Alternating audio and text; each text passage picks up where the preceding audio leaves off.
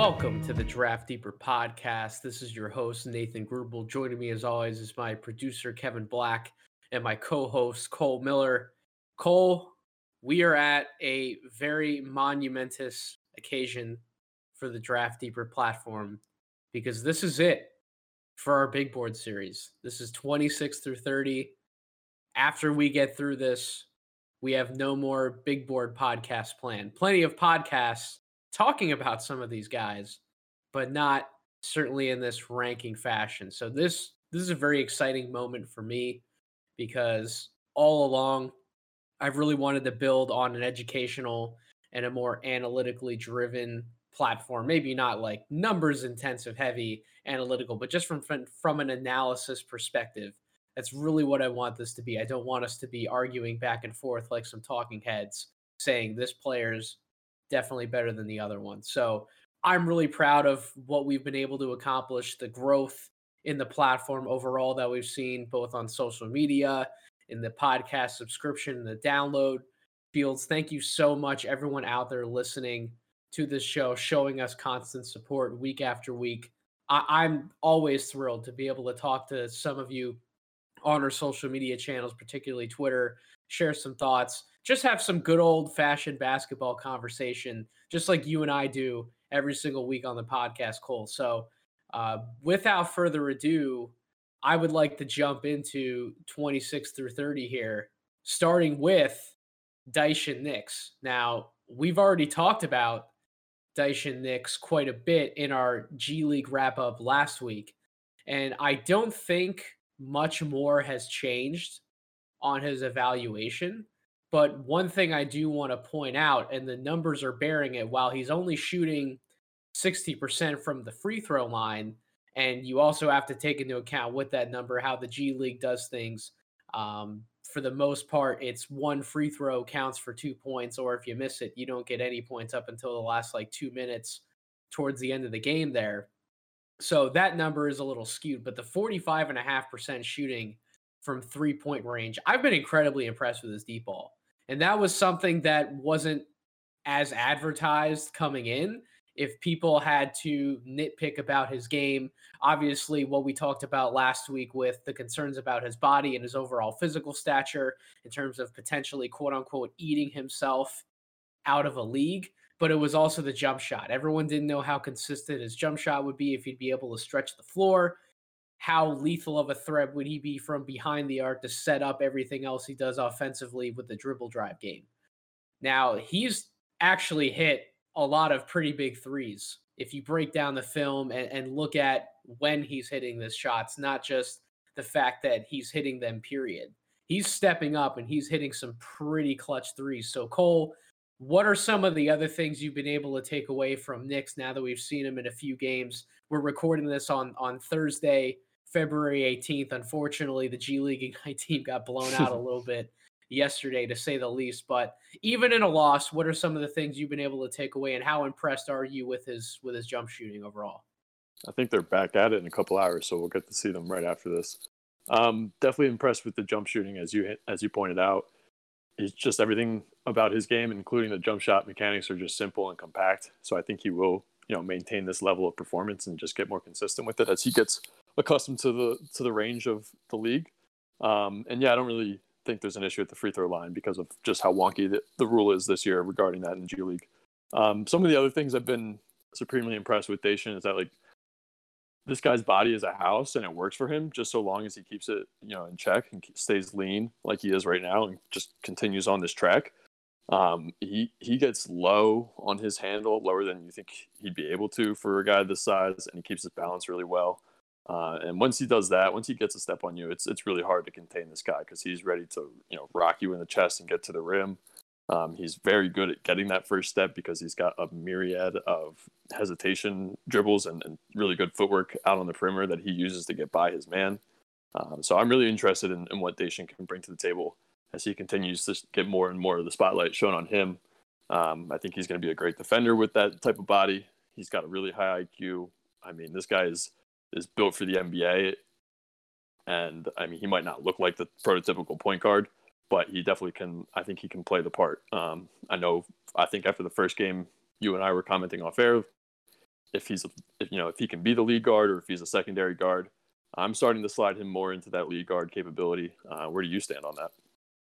I think he's definitely proven himself to be a floor general just between the pace that he plays the game at, the control that he has in his movement, both passing the ball as well as his own personal movement, getting to his different spots on the court. Nobody rushes him. He plays to his pace.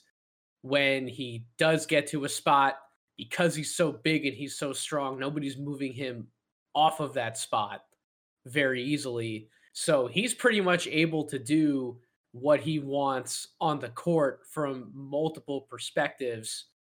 And when you made that comment to me off the air about the different types of hesitation dribbles that he has to his game to kind of set everything else up to catch his man off balance, I originally thought my evaluation more of what he did was set up by his footwork. But going back and digging into it a little further in some of the time that I had before recording this podcast, I think you're right about the different dribble moves that he has to set everything up. When you talk about guards in this class, period, I've been doing a lot of research for Jared Butler for the profile that's going to be coming out on the Draft Deeper website. He's one of those guys that isn't necessarily quick twitch, explosive, or fast by any means. But what he does have is he's poised, he's patient, he's not afraid to probe into the lane, bring things back out, and kind of reevaluate everything going on around him. And you see Knicks operate this offense for the G League Ignite the same way. And the bright thing about Knicks is that he's younger than Butler. Butler's a college junior. Knicks would be equivalent to a college freshman. So you factor in 2 extra years of experience that Butler's had playing both guard positions and figuring out how to play with that right pace and have that patience on the court.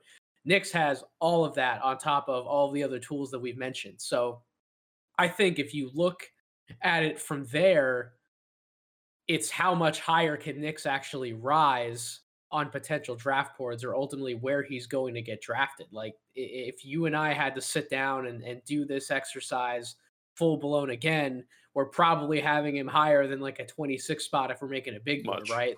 Like he has proven to be someone who can come in to an NBA franchise from day one.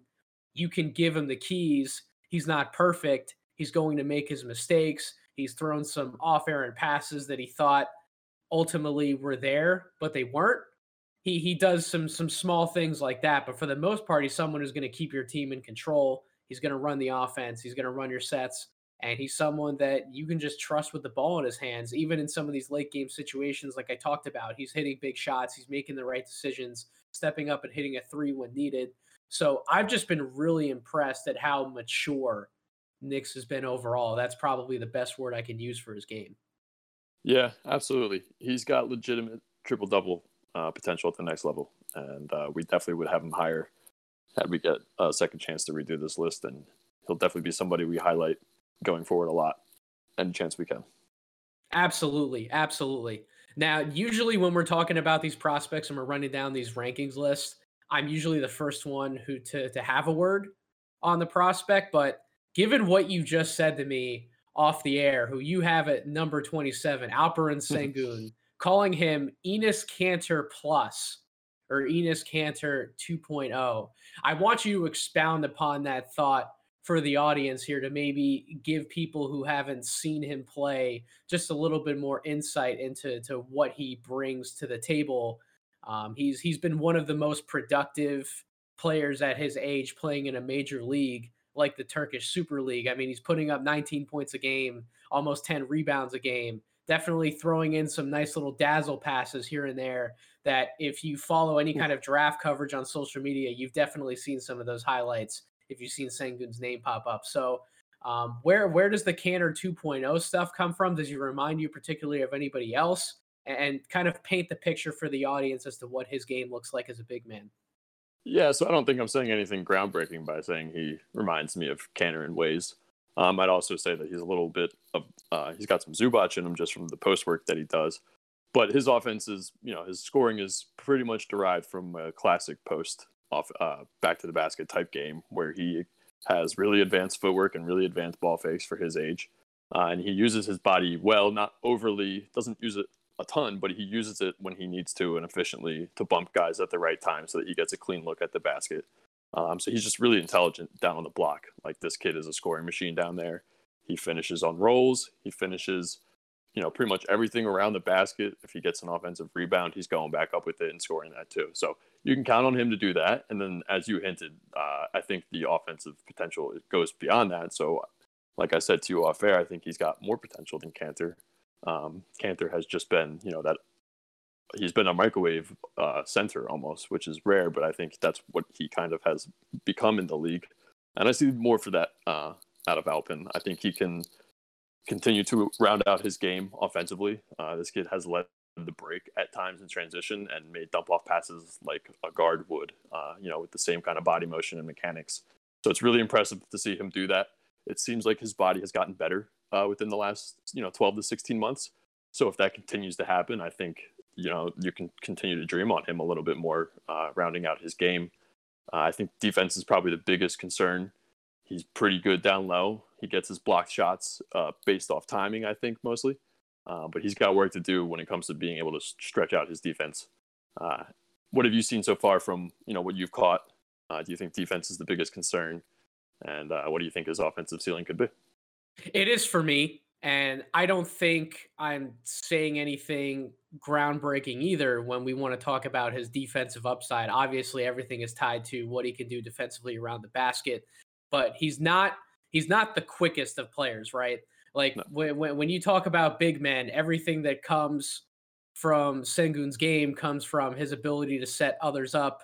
You talked about some of his break starting. A lot of that is majority hit-ahead passes. Like, he's a really good passer. And a lot of that comes from his IQ and his ability to process the game at a very high level. So when it comes to an offense perspective, that's really what he's bringing to the table. Defensively, he's not going to be a guy that you can trust covering a lot of different switches on the perimeter, right? Like, he's going to get blown by. He doesn't have good feet in that aspect, but when he's going up against or guarding against other big men, he's quick enough to contain guys more in his realm, right? Guys around his size. And you mentioned his body. Yeah, his body's improved leaps and bounds. I was looking at some photos of him from just even like a year and a half ago compared to where he is now. He looks so much to me and reminds me so much of Domantas Sabonis. Now, there are some things about Sabonis's game that I don't know if this kid will have. Just in terms of like one of the big points we've really hit home over the last few weeks has been these big men need to at some point show that they have like this mean streak, this nastiness to them, right? Sengun doesn't have that. He's a very, very, very finesse big man. You can tell that he doesn't necessarily average a ton of free throw attempts per game, although when he gets to the line, he's shooting almost 81%. That's pretty impressive. But he finds different ways to do things other than being mean. As a very finesse player. And that comes back to the defensive end as well. If he doesn't have like that fire in him to really get after and challenge guys, particularly on the perimeter when he gets switched out defensively, some guys just have it and some guys just don't. Like, sometimes there really isn't much film or game to dive deeper into. Sometimes it really is as easy as that. So he's not like this all-world defensive player. He's really effective around the basket when he can get his hand on a block shot, when he can go up against somebody similar to him in size. But while we have those concerns about him defensively, offensively, man, I'm telling you, I do not see guys in the post pull off around the back passes as easily as he does. You really have to go back to somebody like Domantas or his father Arvydas, Jokic. Like, I'm not going to call him a Jokic level passer because Jokic can quite literally run like the point guard position for you. Sengun can definitely set guys up and he can do it in a pinch, but he's not like a full-time lead distributor like Jokic is. But just on some of those really quick high-low actions, or like those quick around the back passes that he does to a fellow big man, like some of those not real distance in between passes you see him make. I mean, they are impressive. He's fitting that ball in some tight windows. And it is very rare for a big man to have that kind of skill, period. So you factor in that his footwork around the basket, he has a really good post-up game. He's starting to stretch that out, his shot from the paint a little bit. Not a great three-point shooter just yet, but that's fine. He's not really attempting many of them. And as we pointed out, the free throw percentages certainly bear out to him eventually extending his shot. If it doesn't go as far as the three-point line, maybe it at least stays home till like the free throw line, and he's able to consistently knock down some pick and pop jumpers in the mid-range there. So I really like his game offensively overall. An interesting question that I have, we talk about these international prospects with size who are coming out with the ability to handle the ball and pass. Pokusevski was a big hit last year for draft Twitter and people on social media. Would you take Pokusevski over Sengun, or would you definitely stick with Alp on this one? Because I think if we were comparing both of the prospects, similar in size, Pokusevski's I think is a little taller. Obviously, Sengun has more meat on him, even though he kind of has a slender frame himself, but he still has some more muscle on him. He's not going to be bullied anywhere close to the basket. But offensively, how they want to operate, other than Pokusevski really starting to just bomb threes whenever he has the chance in the G League, he didn't necessarily do that all the time when he was playing overseas. Comparing two big guys, who would you take? Would you take Pokusevski, take a chance on him, or would you take Sengun, and you really think that we should be hammering home the Sengun bandwagon? I think I would take Sengun pretty easily there. I think I can rely on him to at least protect the rim and score buckets. I definitely can rely on him to score buckets. I'm not sure how Pokusevski is going to get his offense right now, besides bombing away, like you said. He's sort of a miscast right now until he beefs up, and Sengun's body has already shown the ability to improve, and that might not be done. So, yeah, I think the arrow is really pointing up for Alp, and you mentioned his shot, probably only getting better from here on out. That's only going to make his passing that much more deadly on the offense. If he can extend, if he can extend defenses out, his passing becomes even better. And I've seen him, at times on occasion, bust a change of dribble move from the perimeter and drive the lane and then kick to a shooter and not run anybody over in the lane. It's like, holy crap. I mean, he does it from time to time. So I think there could be something more in his offense. And that's why I said the Canner plus. I think the arrow is pointing up. I think he is another guy. Once we get some more footage on, he's going to be well beyond where we have him ranked right now.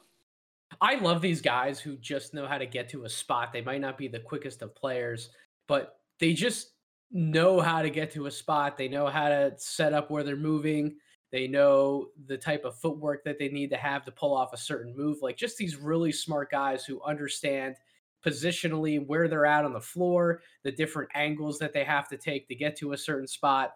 I just love guys like that. Maybe, like I said, that it's coming up a lot more because of all the Jared Butler stuff I've been studying over the last week. But Sengun does a lot of the same things from a big man perspective in terms of you look at him, it's not like he's moving that much quicker than anyone else on the floor, but he just gets to his spots. Yeah. And when he gets to his spot, he has enough strength, and he certainly has the touch to be able to hit a shot from virtually anywhere around the paint. Like 63% shooting from the field overall in the league that he's playing at the age he's putting up these numbers.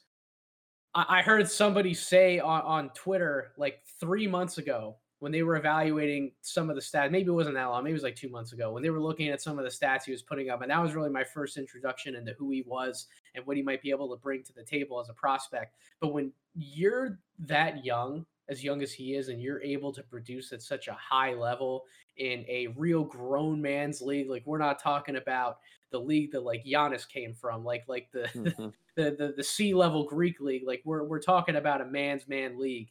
You have to pay attention to him, and you have to rank him as a first round prospect. I really don't see any other way around it, especially considering how potentially weak this international class is. Finding those bright spots, finding those diamonds in the rough who maybe you don't even truly believe that they're ready to come over and make an impact from day one in the States. At the end of the first round, somebody's always looking for like a draft and stash candidate too. So you have to put your thinking cap on to look at it from that lens. So yeah, I think Sengun absolutely needs to be a first round target. No arguments there. How high do you think he can rise on people's boards, or maybe how high do you think he can rise in the draft? Or do you think he's going to kind of sail under the radar a little bit because he's not like this flashy name or doesn't have this very unique body skill set combo like Pokusevski did coming out last year. I could definitely see that playing a role if he does stay, if he ends up getting drafted where we kind of have him ranked right now. If there's a combine and he gets invited and, he gets to play and show out, I think that could change people's opinions. I kind of see the ceiling for him draft pick wise as like 18, 19, but probably more likely in the 22 to 26 range.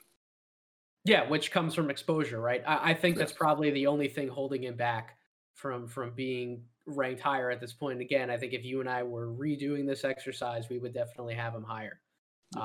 So that's kind of where we're at on Sengun. Another guy who we're probably higher on than most at this point, which is surprising to me because I love this dude.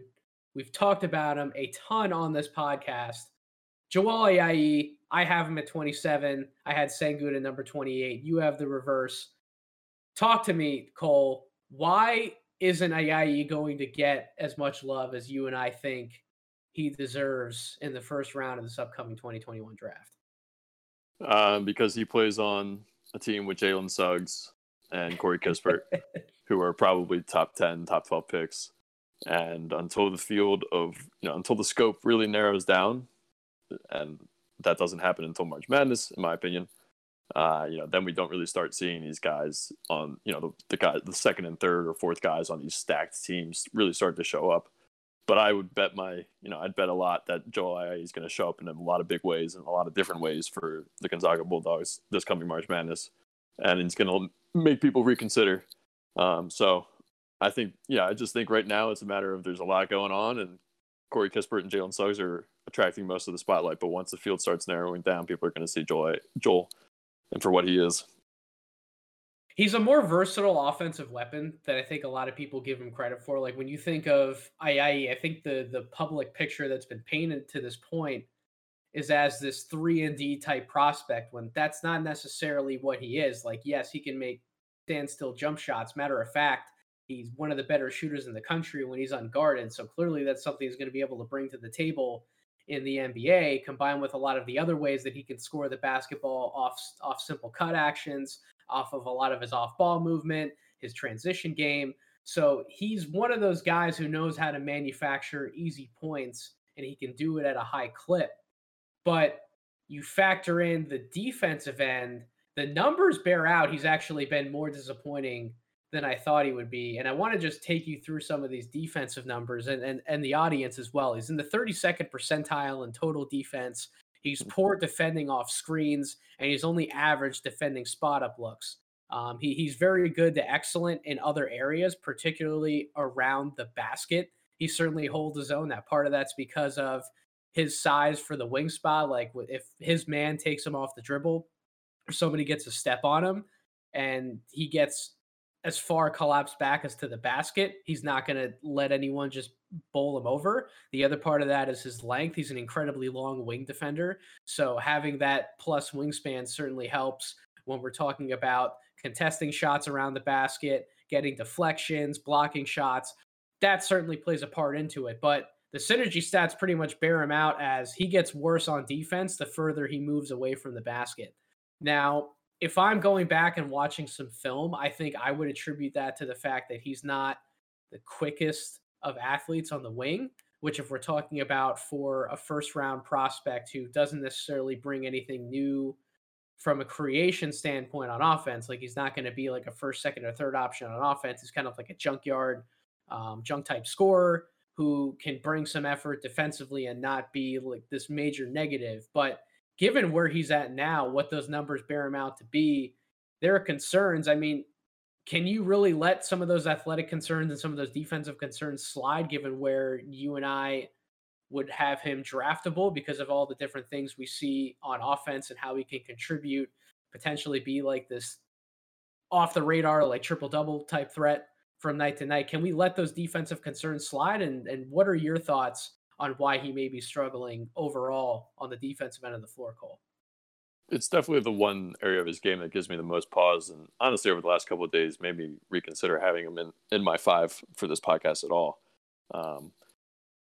Pretty astounding when you see the numbers. The didn't expect that given his, above average size at the guard spot.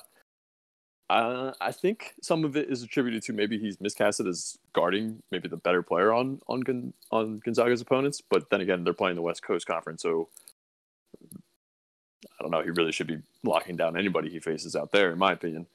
Well, at the same time, they've had a tougher non-conference schedule though. So that's fair. That's probably been balanced out the most this year out of any other year that they're playing basketball, at least in this high priority setting that I can remember.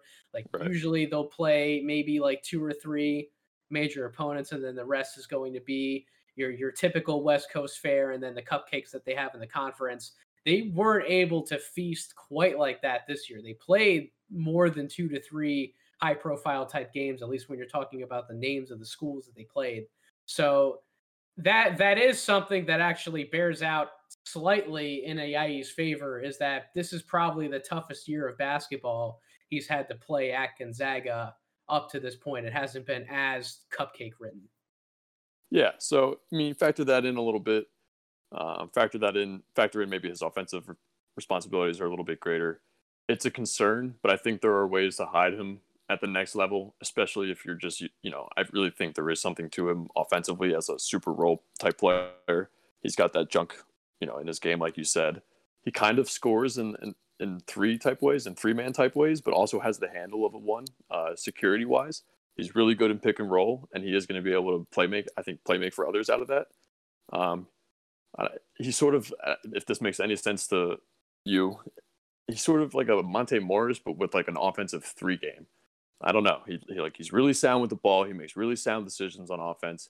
He can cut. He can just pick up the responsibility in a certain area of the game whenever his team needs it. He's just, he kind of fills in. He's definitely a consummate glue guy, I think. And I think he's, the best one this draft has, which is why we have him so high. And think all of that will translate pretty quickly. Yeah, I mean, he has a 9.9 total box plus minus.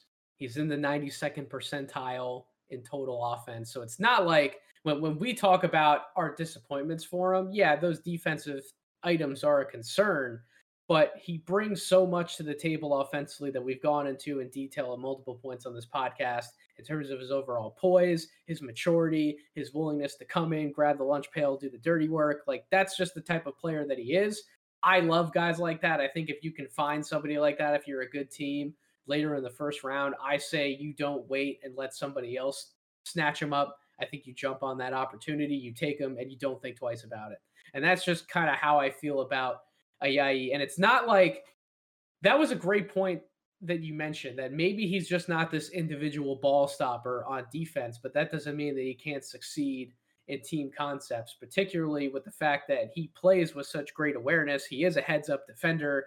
He has that length that we mentioned. He can play passing lanes, certainly take a steal on the break, get in transition, and make the right play with the ball when him and the rest of his team get up in the half court in those transition sets. Like, he is a playmaker through and through. Whether he can be more of a dynamic scoring threat at the NBA level remains to be seen, but you would at the very least know that you mentioned his ball security. He's taking care of the ball, not really committing a lot of turnovers given the offensive responsibilities that we've seen him have. And those responsibilities, by the way, have absolutely changed from game to game.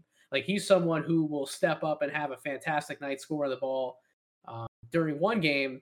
The next game, he might not be asked to do that much because Kispert's lighting the whole world on fire from 3, or Suggs actually keeps himself under control, doesn't get in foul trouble, plays most of the game, and he's going off for points himself, or maybe Drew Timmy's getting a lot of post-up looks. There's so many different guys on that team that Ayayi's responsibilities change from night to night, yet you never see his demeanor change from night to night. He comes in every single game with the same mindset, the same approach. And that could be tough on a young guy who might be trying to prove himself ready for the NBA, but your role and your responsibilities just change so frequently because of the guys you have around you. Like, if I came into work every day and it's one day it's, oh, I have this much responsibility. Then the next day I'm asked to like lead the department. Then the next day I'm asked to like go back into like my closet desk role. Like at some point, like, some kids would just break under the pressure of just playing for a major program like that. You're expected to win night after night after night and just sometimes figure out your responsibilities and your role in the fly. But Ayayi is as consistent as they come. So some nights he can have an off shooting night. It happens to the best of us, but generally he's contributing in other areas and being a positive for his team overall as the numbers bear out. So I think when you and I talk about our passion for drafting Ayayi in the first round, or certainly painting him as that kind of target, I think that's more of where it comes from. His versatility and his mindset overall versus the different upside intricacies that could play a part to his game. Yeah, absolutely. You read my mind with that analogy there. He is, he's pro ready from a mental standpoint. He's probably the best at being adaptable in this whole draft. And I think those things matter when it comes to the NBA, especially when you're looking for guys who are just going to be able to contribute and, fill a role at the next level. So many times these third and fourth guys on championship teams or really stacked college teams that are upperclassmen end up being big time role players in playoff situations. So I don't see that being any different for Joel, and I don't think you do either. So yeah. Absolutely. So moving into our last two guys in the 26 through 30 here, probably where we're going to have more of a bulk of the conversation would be Cam Thomas and Isaiah Todd. Now, we talked about Todd a little bit last week because of covering the G League. I don't think a lot more has changed in my evaluation of him from a positive standpoint. What I will say is that you and I both think that he's a bright kid at the end of the day. He's learning a lot. He's going to figure a lot out playing with this G League Ignite team. I came out and said last week that I thought that he's probably has the most to gain from an experience like this out of the other guys that he's playing with because of how raw he was coming in. But he does some stuff on the court, man, where I'm just left shaking my head and I'm just like, come on, man. And I'm not even talking about like the self alley-oop that he tried to pull off in their first game. I'm just talking about some of the passing reads that he tries to make, some of the scoring moves he tries to make off the bounce. Like he'll settle for some things, and I'm just like, come on, man. Like I know you're still learning the game. I know you're still trying to figure out where you fit within the offense, but there are just some moments I feel uncomfortable with his offensive attack overall, unless he's like spotting up for a jump shot, which is crazy because you and I both shared the point last week. We didn't know that was going to be as apparent in his game as it has been here in the G League. And while he's only shooting 50% from the line, again, some flaws in the numbers because of that free throw system that the G League has been using, but 50% from three, I don't think you and I would have predicted that would have been one of his stats through at least this portion of the G League season. But that 38% shooting overall can paint the picture for some listeners just wanting to look at some numbers and get an idea of who he is. That shot selection and where he decides to go with the ball at certain points of the game, those are issues that have to be overcome at some point for me to consider him higher than like a 30 spot or even like a 29 spot, like where you have him. You have Cam Thomas 30, I have Cam Thomas 29. So why don't we start with Todd? Have you noticed anything over their last few games that have given you hesitancy, or are you kind of operating more in like the glass half full camp and you're just really trying to focus on the positives, what he's done already, and let that paint the picture for how you see him as a prospect? Yeah, I mean, I think we only have 5 games to work with, so I still think you have to focus on some of the plus tools and attributes that he has shown. But the weaknesses are definitely there. You are not wrong with where else is he going to get his offense unless he's kind of spotting up. But he does that pretty well. And I think as shocked as you are, I'm as equally shocked. He moves off screens shockingly well for a guy his size at 6'10" and his lever length. And he's pretty fluid and compact, and the shooting motion is pretty repetitive also for a guy of his length and his size. So that is pretty surprising, and I think it's a skill that he'll have. He's sort of like a 3-and-D guy right now from the forward spot. Some of the things I have been impressed on with him outside of the shooting, I think he's a pretty good rebounder. I've seen him get plenty physical, keep his man down while also corralling the rebound. I always think that's pretty impressive, especially for a young kid like him. I think he reads the game moderately well. I think he gets the idea that he can do a little bit more than he can sometimes, and I think that just needs to be reined in. And he really is in the perfect setting to have that happen over the next couple of weeks. What are some of the things you're looking for him to, continue to show, even tonight and going forward, for him to maybe even move up on the draft board or, at least firm up this spot for you? I think just in my mind, I want to see him play more to his strengths and possibly dig a little bit deeper into his off the ball bag, at least offensively. I think at times he's tried to do a little too much with the ball in his hands. Kind of like, hey, I've been working on these things behind the scenes out in Mhm. California during the practice periods. Let me see if I can pull some of these things off in a G League game here when it might be a little too soon to reach into the bag. Like, for example, like getting somebody off the dribble and trying to like bullet fire a pass to like the other end of the court to the point where like the guy's not there, nobody's standing there, and that's leading to a turnover. Some of the shots that he's tried to take off the dribble where he's gotten himself in the trouble in traffic where he has like two or three other guys there and he's trying to put up this like contested pull-up jumper when he probably could have stopped about two dribbles prior and settled for a mid-range jumper that while he might not have necessarily had the perfect balance, maybe that's not something he's 100% comfortable doing at a high rate quite yet. He probably would have at least had a better look to the point where it wasn't contested by like two or three other guys. So it's just like simple little decision making like that. Maybe choosing to relocate himself and get open for another jump shot or a cut to the basket for like an alley oop versus trying to just like run around the floor and just go, hey, I can get the ball, right? I'm open. Pass it to me and let me do something off the dribble. Just kind of those things I want to see more improvement in. And I think he's going to get there because when he has appeared locked in to playing more of like an off ball role, you mentioned the athleticism. We talked about his athletic package last week. The dude is quick. He moves his feet incredibly well for someone his size. He, as we've been talking about at length here, he can knock down open perimeter shots, which you watch him nail a high enough clip of these perimeter jumpers. Like I'm starting to think that like that 4-3 mold for him isn't as much out of the question as I thought it would be. Now his handle's not broken. I think more of what he does off the dribble just needs to come from him recognizing the game at a better level, him just choosing his spots better overall. But the upside is there for him to be this like really intriguing 4-3 prospect, but a lot of that's just going to come from more film study, some more experience, some more reps, some game understanding.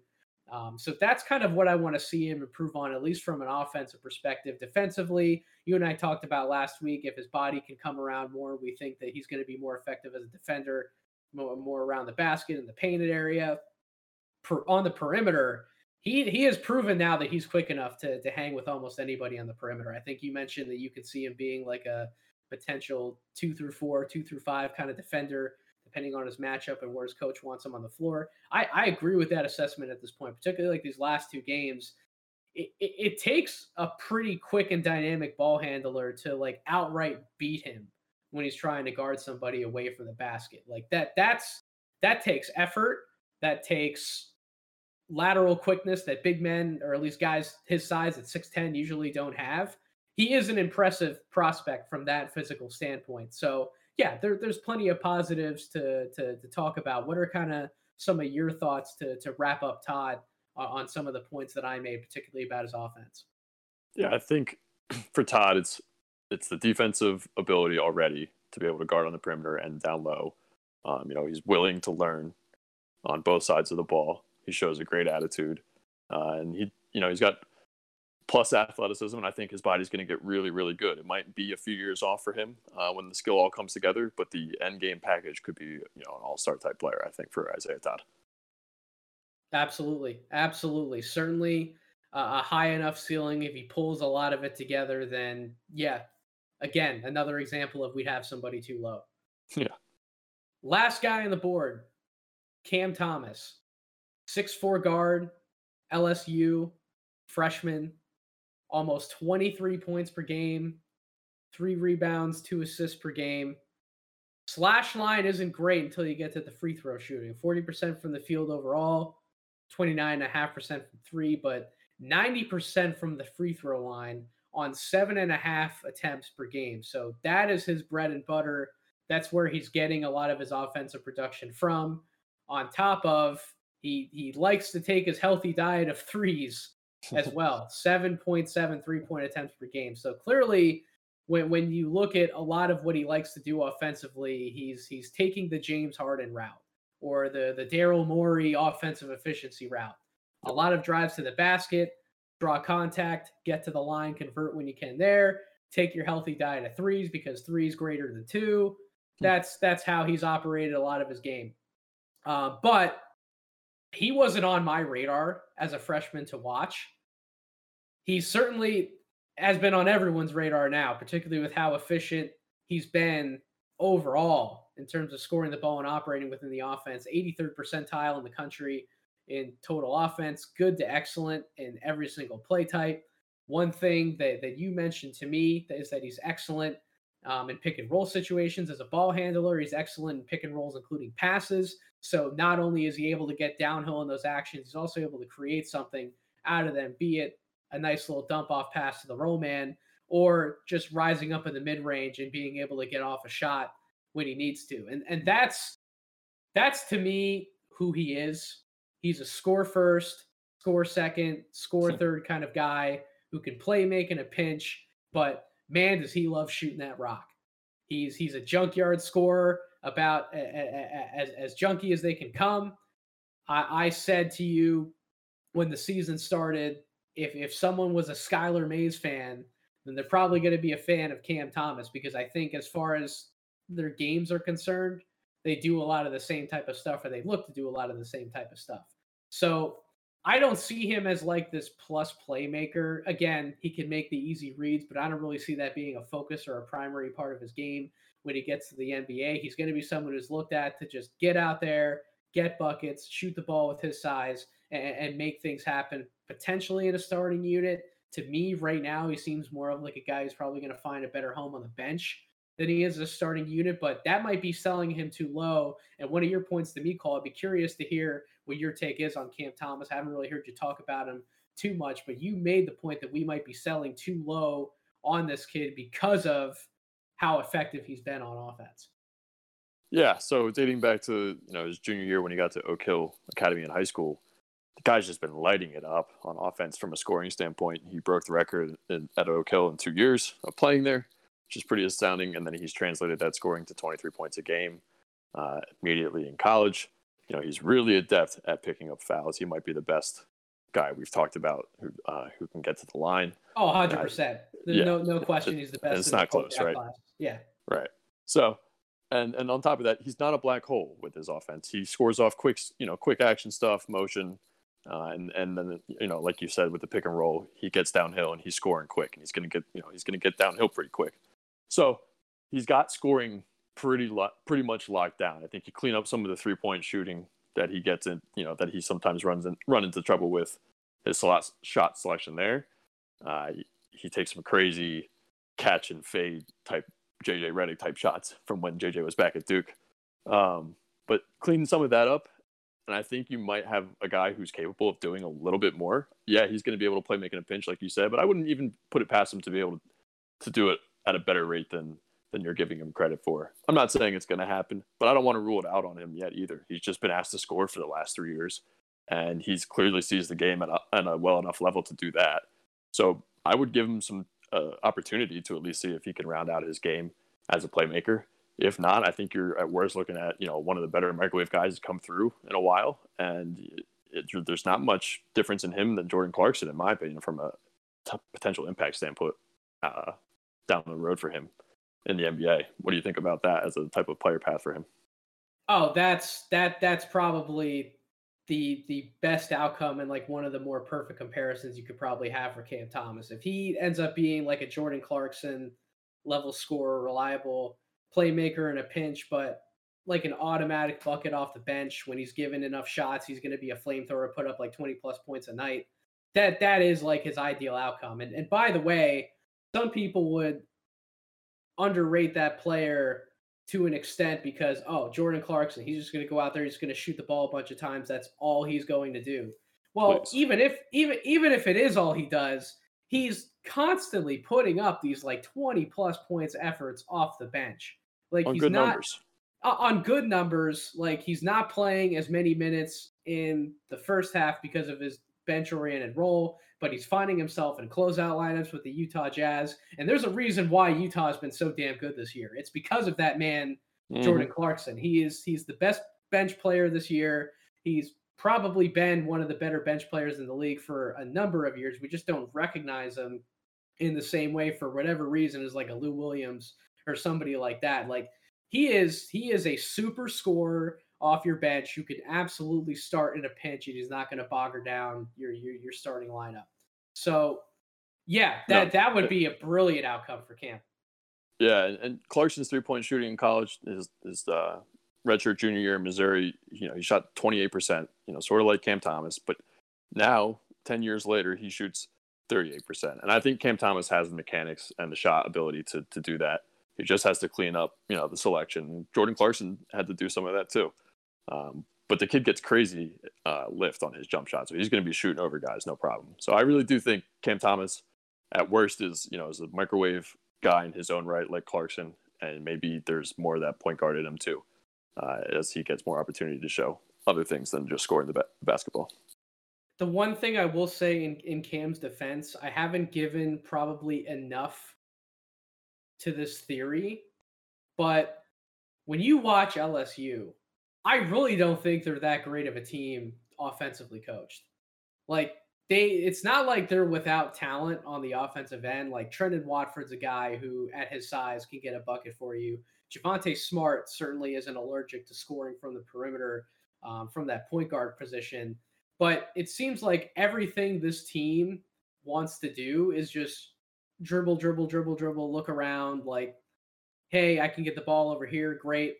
If not, I'm just going to put up this shot. And majority of the time, it seems like that falls into Cam Thomas's lap, right? Like he gets stuck with a lot of possessions for that LSU team where we might go and say the numbers don't look as great because of shot selection, but we also have to factor in the context of that shot selection, which is something that I talked about at length with some of the guys in the 2020 draft class on this podcast. But Cam Thomas might have to be given the same benefit of the doubt, somebody who we should appreciate more from an offensive standpoint. If he's just has so much responsibility that constantly just falls into his lap and he has no choice with some of these shots but to just take them, whether they're from the mid-range, whether they're from three, that absolutely plays a part into his outside shooting percentages, particularly from three, because your jump shot cannot be broken if you're shooting 90% from the free throw line on that many attempts per game. Like it just can't be. I would refuse to believe something like that. Like I think that Cam can absolutely come into the NBA with better players around him where he's getting a lot more offensive looks within rhythm. And that 3-point percentage probably spikes up next year from like this 29.5% that he's around right now to probably like 36.5%, 37% in the NBA. Like that number is going to spike. So yeah, it's important. And this is just another opportunity that you and I have to where we can't just look at the numbers and expect those statistics to paint the entire picture for us. We need to look at everything from a contextual standpoint. That means breaking down the film, watching some of these possessions, and taking the why into account versus just the result. I think you're spot on with that for Cam here, especially with 3-point shooting. He's too good of a shooter and to be at that level, and I agree. I think it's just because the rock falls in his hands and the team is like, go get one. You know, despite what you said about their offensive play style, it is working for them right now. We'll see how long it works for them in the tournament. But Cam Thomas is an exciting scorer, and I don't think that's going to change anytime soon. Agree 100%. 100%, man. Well, that's going to wrap it up for this week's show. Again, thank you all so much for tuning in, listening, subscribing wherever you get your podcasts, Apple, Spotify, hitting the subscribe button on the YouTube channel, liking our Facebook page, following us on social media, Twitter @DraftDeeper. Always engages in conversation. We're always looking for it. And we just appreciate all the support that's been coming our way lately. I can't thank you enough. What we kind of have coming next for the podcast, we are going to launch a series talking about some of these exciting NBA rookies. That's something that I've been looking forward to. I know that's something that Cole's been looking forward to. Our producer, Kevin, cannot wait for us to talk about LaMelo Ball because that means we're ultimately going to talk about his brother Lonzo Ball, and we're absolutely going to get some comments. We're going to get some comments with that one, and we're probably going to dig into LaMelo a lot more next week with a special guest. So definitely stay tuned for that. But yeah, I have some guests that I want to have lined up come in and talk about some of these rookies. And from there, we will evaluate more creative ways to talk about some of these NBA draft prospects than just going through a numbers list on a big board. So absolutely stay tuned. Keep your eye on the website. Jared Butler profiles going up very soon. After that, I definitely want to get some stuff up on some of these other top guys like Cade Cunningham and Jalen Suggs. So everybody, thank you so much. Have a wonderful rest of your week. Stay locked in the Draft Deeper.